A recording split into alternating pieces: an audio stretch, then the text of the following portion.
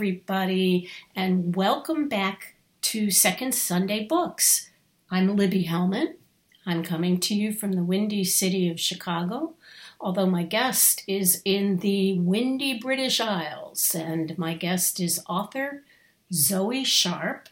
A lot of you already know her, but if you don't know her, this is going to be a wonderful opportunity for you to learn a little bit more about her and her books.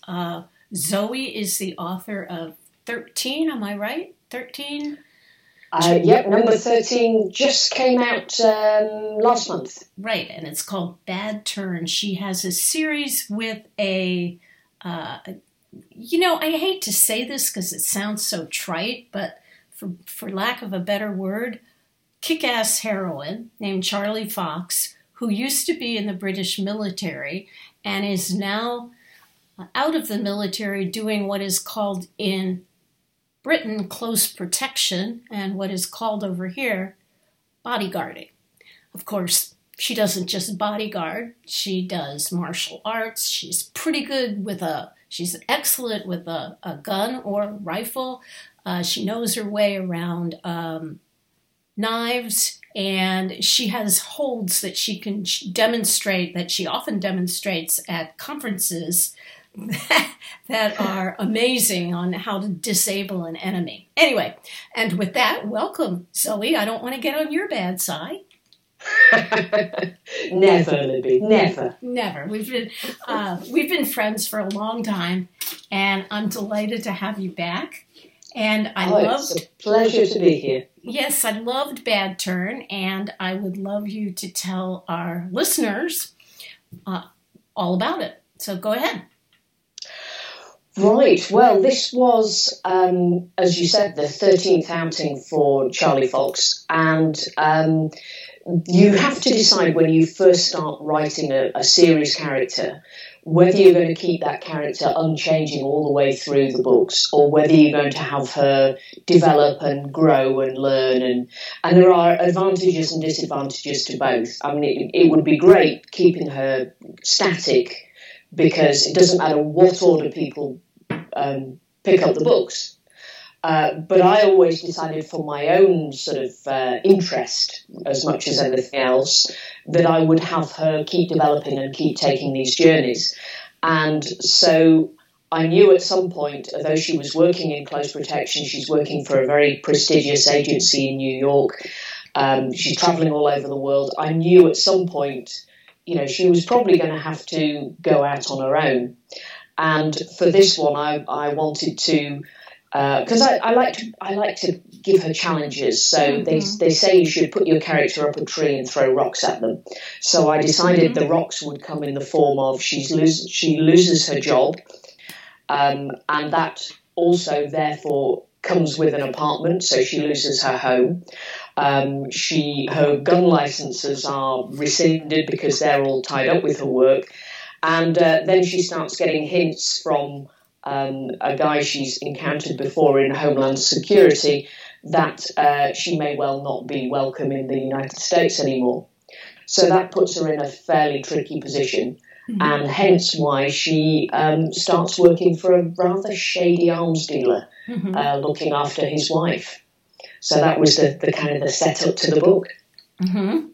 And during the process of looking after his wife, all sorts of things happen. And it's one of those thrillers that you really can't put down, because what you do so well is just when we think Charlie has overcome an obstacle, another obstacle, often worse than the one that came before, faces her, which she needs to take care of. And it was a great read. I really enjoyed it. You introduced. Oh, thank you very much. You introduced some new characters.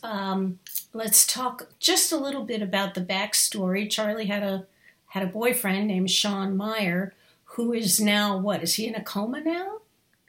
No, he recovered from that. He was shot in one of the earlier books, and he spent, I think, an entire book completely out of action.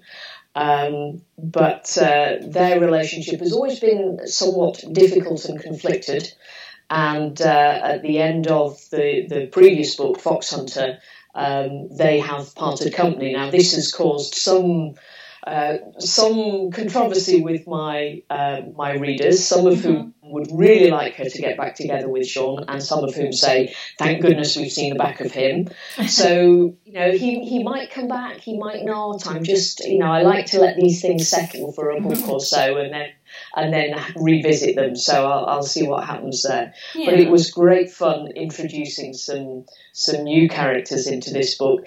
And I set myself a challenge as a writer, because quite a few of the characters in the book are taken from people who either I wanted to include because they bid to be characters in auctions, and I also ran a competition among my email subscriber list to be characters in the book, and one of them certainly has turned into a character that people keep saying we want to see more of the bodyguard Shade. I was just going to get to Shade. Yeah. He was such fun. I had no idea that's how he was going to turn out, because I don't do long, involved character biographies before I start writing a book. So when the first time they walk onto the page is the first time I meet them. Oh, that's great. You've just now totally precluded two of my questions, but I'm going to ask them. Was he your favorite character in the book to write? Well, apart from Charlie. Yes, I did have a lot of fun with Shade, but they're all interesting. I mean, I brought back the Homeland Security guy who first appeared, I think, in was it book 8? A book called Fourth Day. And actually he appeared at the end of book 7 as well, Third Strike. And Conrad Epps is right. I was going to ask about him character, too. And I always enjoy writing him because he's hidden shallows, I think sometimes Epps, but right. So Shade is actually the bodyguard of the arms dealer that I was going to say Zoe, but Charlie gets involved with, just so our listeners know who this character is. And we don't know whether he likes Charlie. We know that he respects her. I mean, that one scene where he was admiring her shooting skills was pretty cool. And there was some line you put in there that I actually giggled at. But, how could I giggle in a Charlie Fox thriller? But I did. Anyway, you never know where Shade's coming from, whether he's going to be an ally or an enemy of Charlie's. So the fact that he may reappear in a book tells you that he couldn't have been that bad an enemy, because Charlie would have just taken him out. But there is, I did want to ask you about Conrad Epps. Without any spoilers, he's a character that, now I know you set up the book where Charlie has nothing going for her. All of the things that she's counted on have been taken away from her. But did this guy know that? Did he know that she was going to be in desperate straits prior to the beginning of the book, or was that part of his, strategy to get her to a point where he might have power over her? Well, I think he's certainly not above taking advantage of any situation that is put in front of him, and certainly it's very good timing from his perspective that Charlie just happens to be in a situation where he can he has a hold over her at the beginning of the book. So that always makes life interesting, because any situation your characters can just walk away from, well, the stakes are not high enough. You have to put them in a situation, as you do yourself with your own novels, where they can't just say, okay, I've had enough of this, I'm going to stop. Right. Because it's never as simple as that.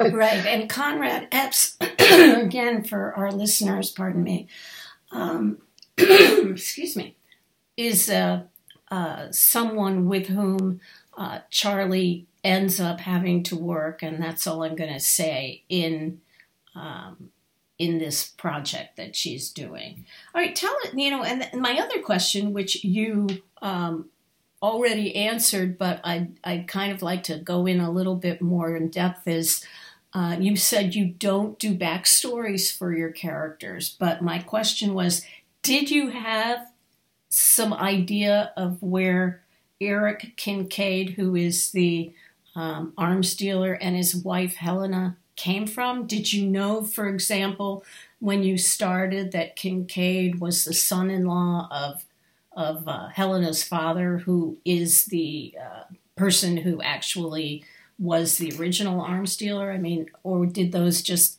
things connect as you were writing?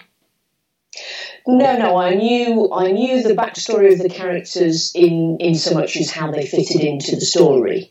But what I don't tend to plan in advance is actually how those people are going to speak or react, or what kind of sense of humour they've got. And I know some people who do great long, character dissections almost of the characters before they start writing a book. Jeffrey B. And I always find that people surprise me on the page. Right. They arrive, and the way they behave and react. Sometimes you know what you want them to do in the story, and they simply won't do it. Mm-hmm. I mean, it's a complete misnomer that we have control over our characters. I think it's absolutely the opposite way around. Mm-hmm. Well, in addition to Helena and Eric, Charlie comes up against her former boss, Parker, and that was a very interesting interlude. And again, I'm not going to do any spoilers, but did you know that was going to happen, or was that one of those surprises? I had a suspicion that it might. And also, I think Charlie may well come to see this as a little bit of an error on her part. Really? So, I didn't think so at the time. I thought well, that was well done. It may not come up in the next book, but I think the one after that, because I like to plan, these overarching things going on in the background of the books that will resurface at some point. Right. There's nothing worse than planting a huge piece of information only to use it in that book, and then you never hear it again. Right. So I like to just keep these things rolling along in the background sometimes.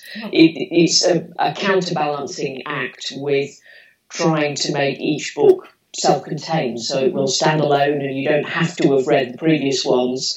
But it's nice for the readers who have followed the story to put things in that they will recognise. Mm-hmm. For the longest time, and it really wasn't until the very end, and this isn't a criticism, it's just an observation. The international arms dealing, which everyone is concerned about, almost seemed like a MacGuffin to me. I mean, everyone was trying to control it or change it or do something different with it, and was hunting for the person with the most control over it. But the inherent value of it wasn't specifically outlined until the very end. Go ahead. In some ways, that was deliberate, and I worried a little bit that I connected the arms dealing particularly with the situation in Syria, and that all really blew up only recently. And when you consider that I started plotting and writing this book in 2018, that I was looking much further ahead and thinking, will this still be relevant by the time the book comes out? And it became almost even more relevant, right? Because of the situation with who was prepared to back the rebels in Syria and who was acting against them, and so that actually got to be a very interesting part of the story. Mm-hmm. Yes, it was. I did think of it for a while. I was thinking that everything, all the action that was happening was more important. Well, it was more important than the actual goal, often, which of course Alfred Hitchcock liked to talk about that MacGuffin. Well, I'm glad to see that it was something that you were thinking about. Are we going to see Helena or Eric again in the future? I wouldn't rule it out. I mean, those two as well were real people. Helena was one of my email subscribers, and she entered. I did a little drawing for who would like to be characters in the book, and I said I've got one female character and one male character. And the lady's name was Helena Hall, spelt Hoare. And she said it actually means white-haired, as in hoarfrost. Right. And she said, you may have a little difficulty getting this name into the story, but I managed to get it in as her maiden name. Right. So that was okay. And I made a little sort of, not a little bit of a joke about it, but I did send her that bit and say, you're okay with me doing this? And she said, oh yes, that's fine. Mm-hmm. And Eric Kincaid, I have gone and stayed with a friend in New York who lives in an apartment building, and though it's only one-bedroom apartments, she has lots of friends in the building. And she said there's always somebody away, so there's always an empty apartment, and they give me the keys, and if anybody comes into town and they want to stay. So I have stayed in the apartment belonging to Eric Kincaid, I think 2 or 3 times now, and have never actually met the gentleman. Oh my! So because he's always been away, so I said as a thank you, I would put him in the story. So he's another real person that is. Well, actually, that sounds like an interesting premise for a story, or at least it does story. Rather, doesn't it? yeah, that's kind of interesting. So let me ask you, as you've written 13 Charlie Fox books. You've written, I think, 3 or 4 standalone novels that have elements of crime fiction. What do you feel is your biggest strength as a crime writer? The fact I keep going. That is I have always thought, and this is possibly not going to be a popular thing to say, that there are more persistent writers published than there are talented writers published, because this is such an industry of knockbacks. It can be a very disheartening business to be in, and you need such an enormous amount of dedication in order to get from line 1, page 1 to the end, that I can quite understand how people fall at the wayside. So being able to keep telling the stories and keeping the interest, hopefully for the reader, but also for my own benefit. And I love playing with preconceptions when I'm writing the stories. I'm doing a book at the moment which was not intended to be a series. I wrote a standalone that came out last year called Dancing on the Grave, that was set in the English Lake District, and it was intended to be a standalone. But all the reviews and everything that I got for the book said, we do hope this is the start of a new series. So I finally listened to that, and I'm currently writing the second instalment. She's the photographer, right? She's a photographer and crime scene investigator, and she sort of partners up with a young detective constable, which is the lowest detective rank in the UK police, because I thought all sort of chief inspectors and everything that you get in crime fiction, they would spend far more time on administration and organising rotas and things and attending conferences than they would actually out in the field. So I wanted somebody who was absolutely at ground level. And the two sides of the investigation were what interested me, but also, as I found in the first book, getting inside the head of the perpetrator. And another important character was as interesting as looking at what happened over the investigation. And I'm doing that again in this story. which is set at the Big Appleby Horse Fair, which takes place every year in the Lake District, and it's the largest gypsy and traveller gathering in Europe. And it happens over the course of a week in early June. So that's been fascinating because there's a lot of bias against the gypsies, and just working out how those people integrate into that story is very, very interesting to me. It's not the effect that people have on crimes; it's the effect that crimes have on people. It's a very interesting thing to explore. Speaking of standalones, why did you feel the need to write standalone novels outside the Charlie Fox series? I mean, you do write short stories, which is also a great way to kind of refresh your palette between series, but why 4 or 5 standalone novels? There are always ideas that won't fit with Charlie Fox, and particularly because I've always written that series in first person. You only get to see what's happening from inside Charlie's head, which when you're writing a thriller, sometimes it's really nice to be able to hop into the viewpoint of other characters in order to progress the plot by seeing it from lots of different angles.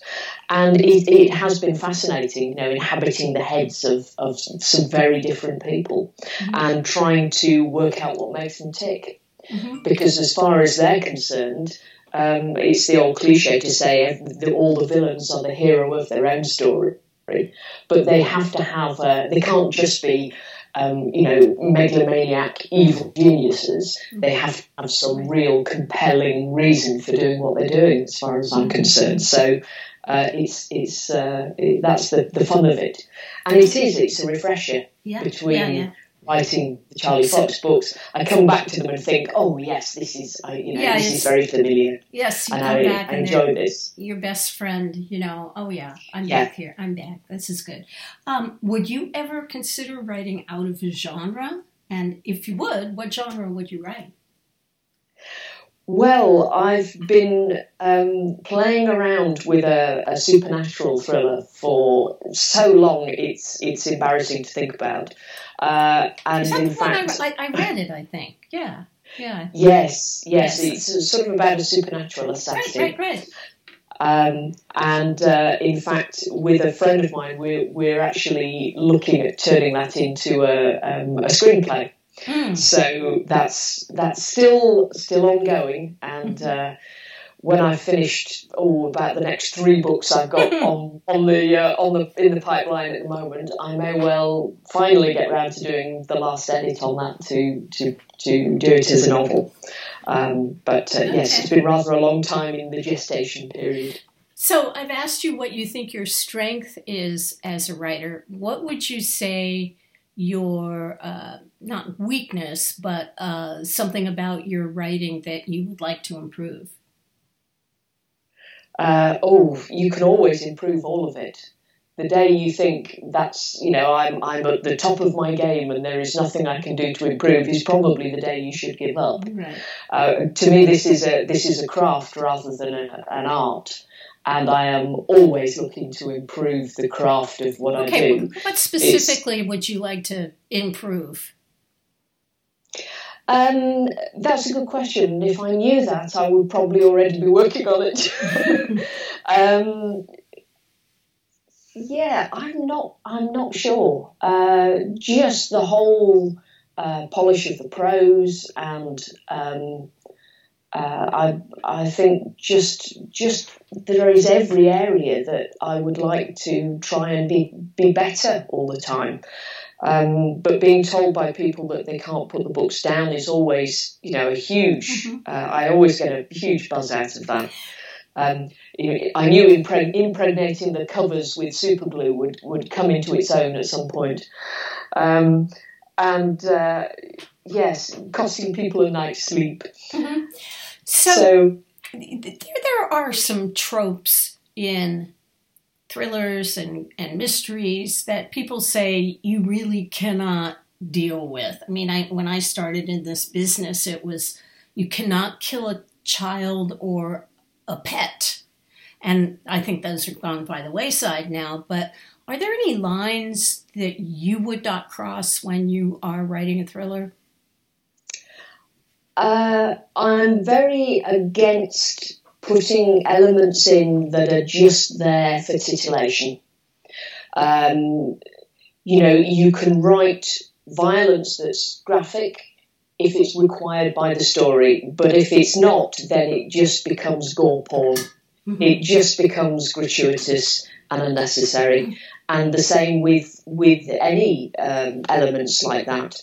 I don't like reading, graphic violence against women when it would be just as effective.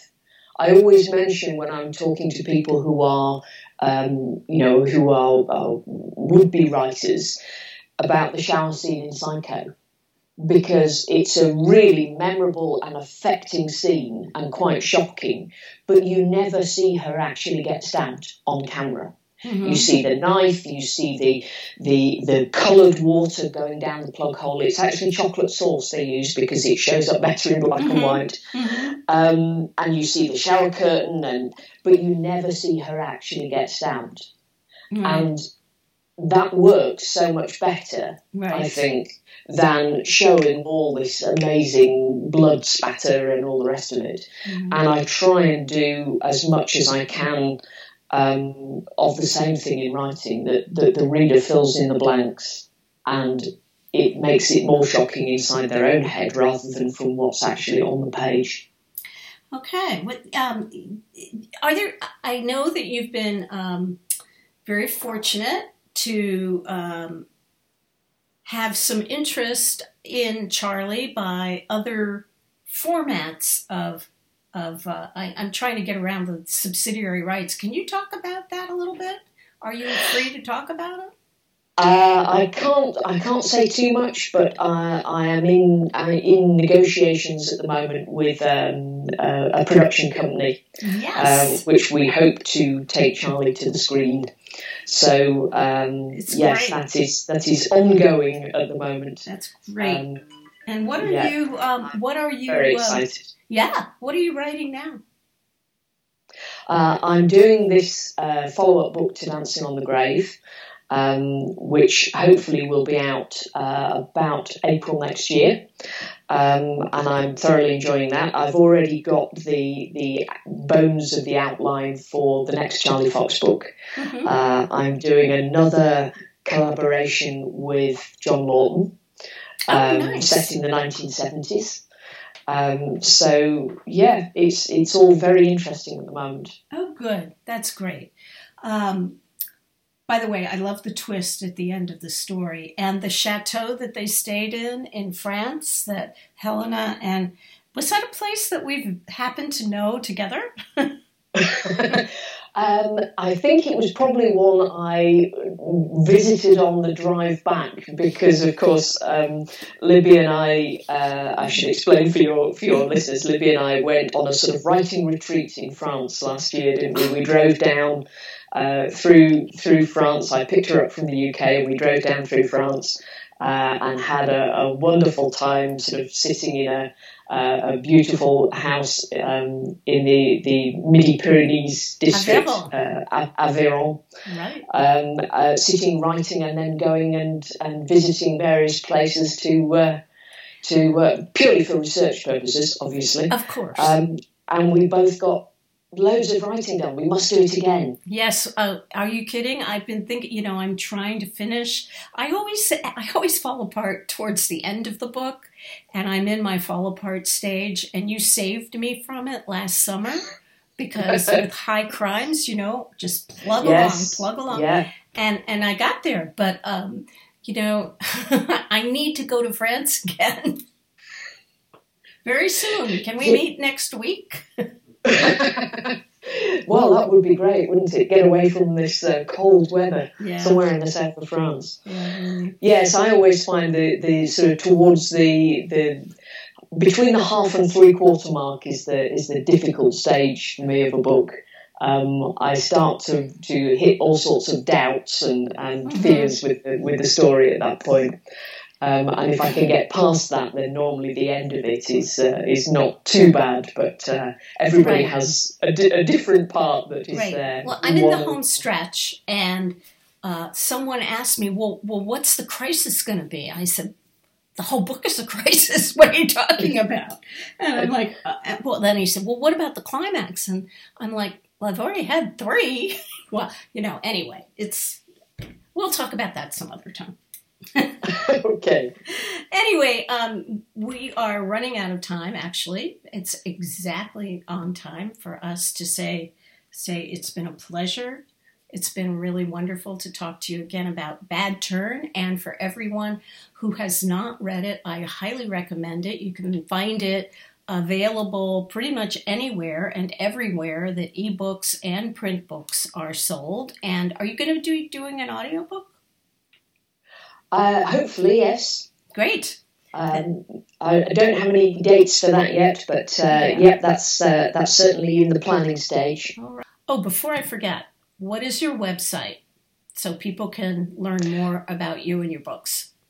They can find me at zoesharp.com, and I'm also at Twitter at author Zoe Sharp, and Facebook and Instagram and all the usual places. All the usual suspects, as we say. Yeah. Absolutely suspects, yes. Yeah, okay, well, thank you. It's been a pleasure talking to you, and I hope we can do it again soon. And I just would like to remind our listeners that Second Sunday Books is a copyrighted, trademarked podcast owned solely by the Authors on the Air Global Radio Network.